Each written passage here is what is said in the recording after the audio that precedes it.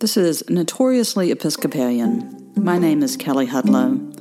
This is a podcast of sermons and musings all about the Christian faith and especially about being an Episcopalian. This is a sermon for Trinity Commons online worship on the third Sunday after Pentecost, June 21st, 2020.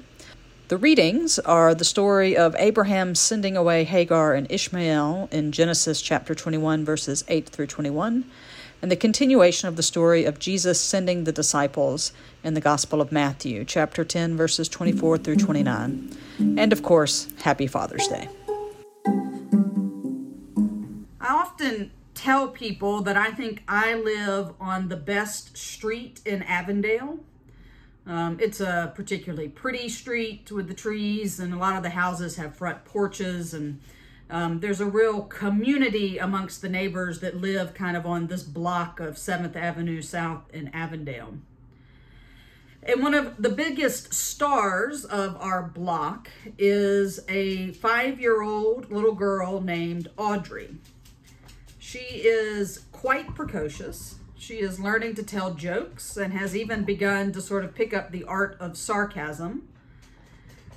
But she has a real love for her neighbors and loves to get attention from us. And we are very happy to sort of be spectators to the major milestones of Audrey's life.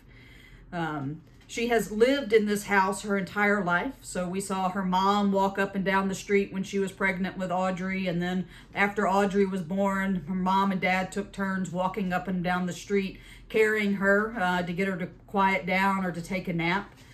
We've seen her start walking and talking, of course, learning sarcasm, which probably we don't help with that very much. She's a really sweet kid. She likes to leave notes and give gifts for the neighbors. She wants to make sure that she shares the things that she has that she's really excited about. And so when COVID-19 shut everything down, Audrey became kind of part of the street's daily routine. At the beginning of the shutdown, Audrey had gotten a bike with a set of training wheels on it. And so when her mom and her were sort of stuck in the house when everything closed, usually right after lunch and then right after dinner, Audrey would come out of the house and get on this little bike with its training wheels and ride up and down the block. And eventually they would ride, around the block and through the neighborhood. But it started out on the block on 7th Avenue. And so you would hear Audrey, because she talks, she's got a big voice, and it became a time that I would stop working and folks would come out and just kind of share in the joy of Audrey learning to sort of navigate the world on this little bike with training wheels. Now, even a bike with training wheels is kind of complex to learn how to navigate on because you kind of rock back and forth. Our sidewalks aren't particularly even, and so Audrey had to overcome the fear of this sort of big bump in the sidewalk, and she would get real scared, and we'd be out there and we'd say, you just got to pedal, Audrey, pedal, pedal, pedal. And she finally learned how to get over that bump, and she got pretty good at riding her bike. This past week, Audrey decided that it was time for the training wheels to come off. So on Monday, she asked her mom to send a text to the neighbors so that we could come and be part of the moment of Audrey learning to ride her bike without training wheels. Her dad came over. We all assembled out in the street of 7th Avenue. There was discussion about, you need to put your feet this way, and do we need to lower the seat or raise the seat? We figured out the mechanics as best we could. And then we did what you do when you're trying to get a kid to ride a bike without training wheels. Is mom or dad or me, some grown-up, would grab the back of the bike and we would run down the street with it, trying to feel when Audrey kind of got the balance and then try to let go. Now, once Audrey realized that this process was going to involve us letting go of this bike while she was on it, she started to get scared. And so then she started asking for assurances from her mom or her dad that they were not going to let go of the bike unless she was ready. She was really scared of falling, and she would want to know, are we going to let her fall? Now, the grown-ups involved in all of this are kind of in a weird place. We can't promise any of this. We can't promise that she's not going to fall. And we actually can't promise that we're not going to let go of the bike while she's trying to learn how to ride it, because that's sort of the whole point of what was going on. So each kind of run down the street with her mom or her dad. They would let go a little bit longer each time. Sometimes Audrey wouldn't realize what had happened, and so she would keep pedaling and wouldn't get that she was actually riding the bike. But then, more often than not, she would realize that her parents didn't have the bike, and she would get afraid, and she would just freeze. So just her little legs would go straight, she'd stop pedaling, and then of course, once she did that, she began to fall over on the bike. Usually, there was a grown-up there to catch her. One time there was not, and she had a pretty good little tumble, and that sort of brought the evening to a close. Fear is a very powerful thing, and for Audrey, the fear of falling or the fear of not succeeding at learning how to ride the bike literally caused her to freeze. And in that moment, the fear stopped her from doing the thing that she wanted to do. And watching Audrey sort of learn to navigate this two-wheeled bike, it made me think about when I was a little kid, probably a little bit older than her, learning how to ride a bike without training wheels. I remember that I really wanted the freedom to be able to ride around the neighborhood with the other kids that were all a bit older than me. And the only way that that was going to happen was for those training wheels to come off. I was scared of falling. I didn't have the elbow pads, knee pads, and helmet that Audrey came out equipped with on that Monday evening. Then you were lucky if you were just wearing tennis shoes. I also remember it being the first time that I felt like I had a clash of wills with my father. My dad got out there and did what you're supposed to do. He told me where to put my feet, what was supposed to happen sort of mechanically with all of this. And then I would not listen to him, or would try to listen to him and not pull it off right. And so I wouldn't stay up on the bike, and I would fall, and I got frustrated, and my dad got frustrated, and at some point my dad just went in the house. And when I was left out there on my own, I did what kind of has to happen for a kid to learn a bike, is I just got on the bike and I rode it. I didn't know how to stop yet. I jumped off in my neighbor's front yard. From watching my neighbor and remembering when I learned how to ride a bike, I've decided that teaching kids how to ride bikes is really weird. Right? It's weird for the kid, it's weird for the parent, weird for the grown-ups that are involved. Because you want to protect the child, but you know that the only way that they're going to learn to do this is to get through the fear of falling, and to maybe even fall a couple of good times, but to get back up and do it again. It's sort of an inherently risky thing for a parent to decide to teach their child how to ride a bike without training wheels. And the moment that the training wheels come off, it sort of marks the beginning of what's going to become an increasingly more complex relationship between the parent and the child. You're giving the kid freedom. The kid's figuring out that what you say doesn't necessarily work, and they can figure out things for themselves. Sort of starts this, it's a downhill slide to being a teenager into a rebellious college student, right? And you as the parent start the ball rolling with it. Our readings today are filled with very complicated family relationships. And they're also filled with people that are afraid. Sarah is afraid that conflict might come up if Ishmael stays in the household with Abraham. God had promised that Isaac would be the son to inherit. And as long as Ishmael was in the picture, there's the potential that he could make a claim on Abraham's inheritance. Abraham is rightly bothered by Sarah's request to send his son away. Ishmael was the child that was born when it seemed like God's promises were going to go unfulfilled. Abraham's afraid of what's going to happen to Hagar and his son if he just turns them away and sends them off.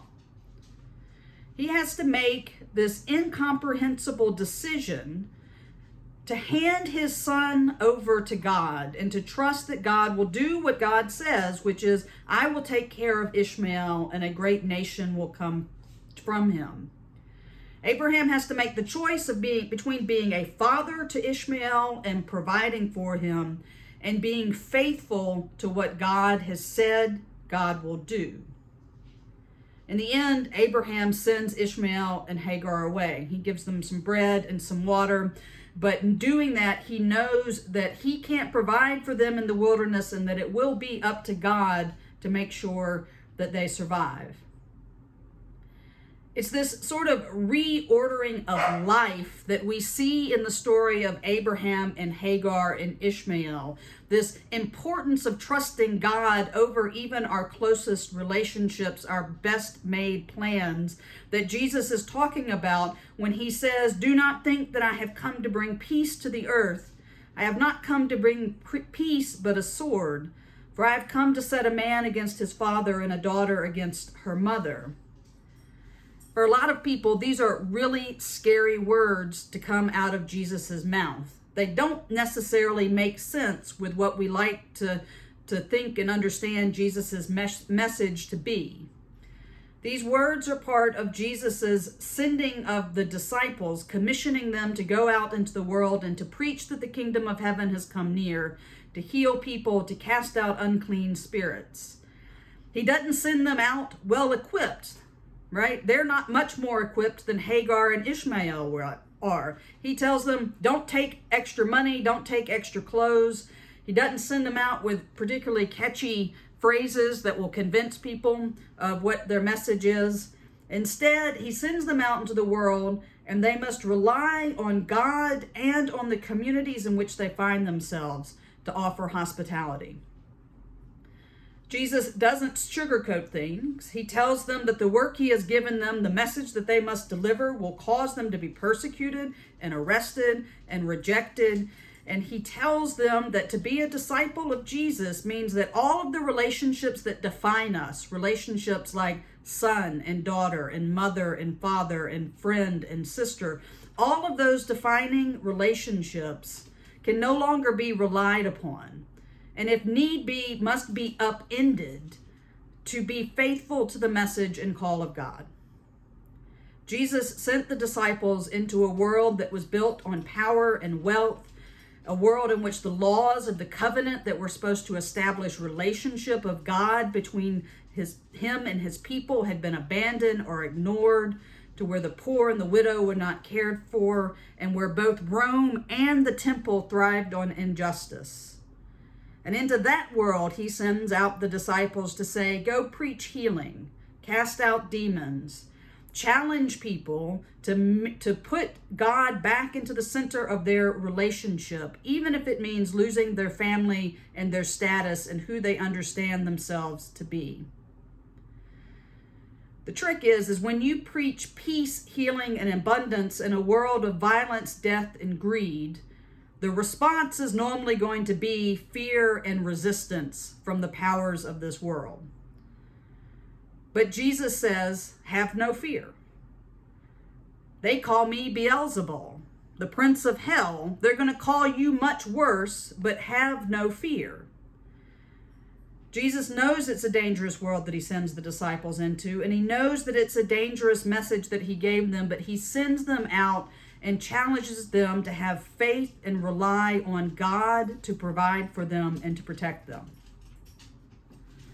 Today, as the followers of Jesus, we find ourselves again in a world that is gripped by fear, violence, and greed. And Jesus is still sending us out to bring healing and to cast out unclean spirits. In an age of pandemic and civil unrest, we are again given a difficult task, just like the disciples were. The church is called to again preach the kingdom of heaven. We are called to again challenge the relationships and systems that define our families, our communities, and even what we understand the church to be itself.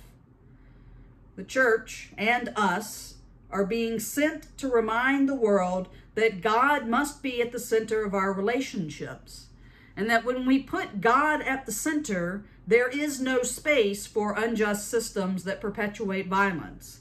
There is no space for power that is built on racism. And when we start pointing that out, we should expect that people are going to push back and to resist that. When we start calling for healing in places of death and sickness, justice in places of injustice and oppression, when we start casting out unclean spirits of racism and militarism and ecological exploitation, we can expect to meet conflict and rejection. And it is scary.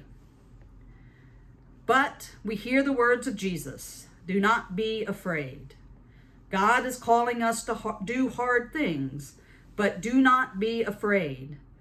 We may see ugly things about ourselves, our family, our church, our country, but do not be afraid.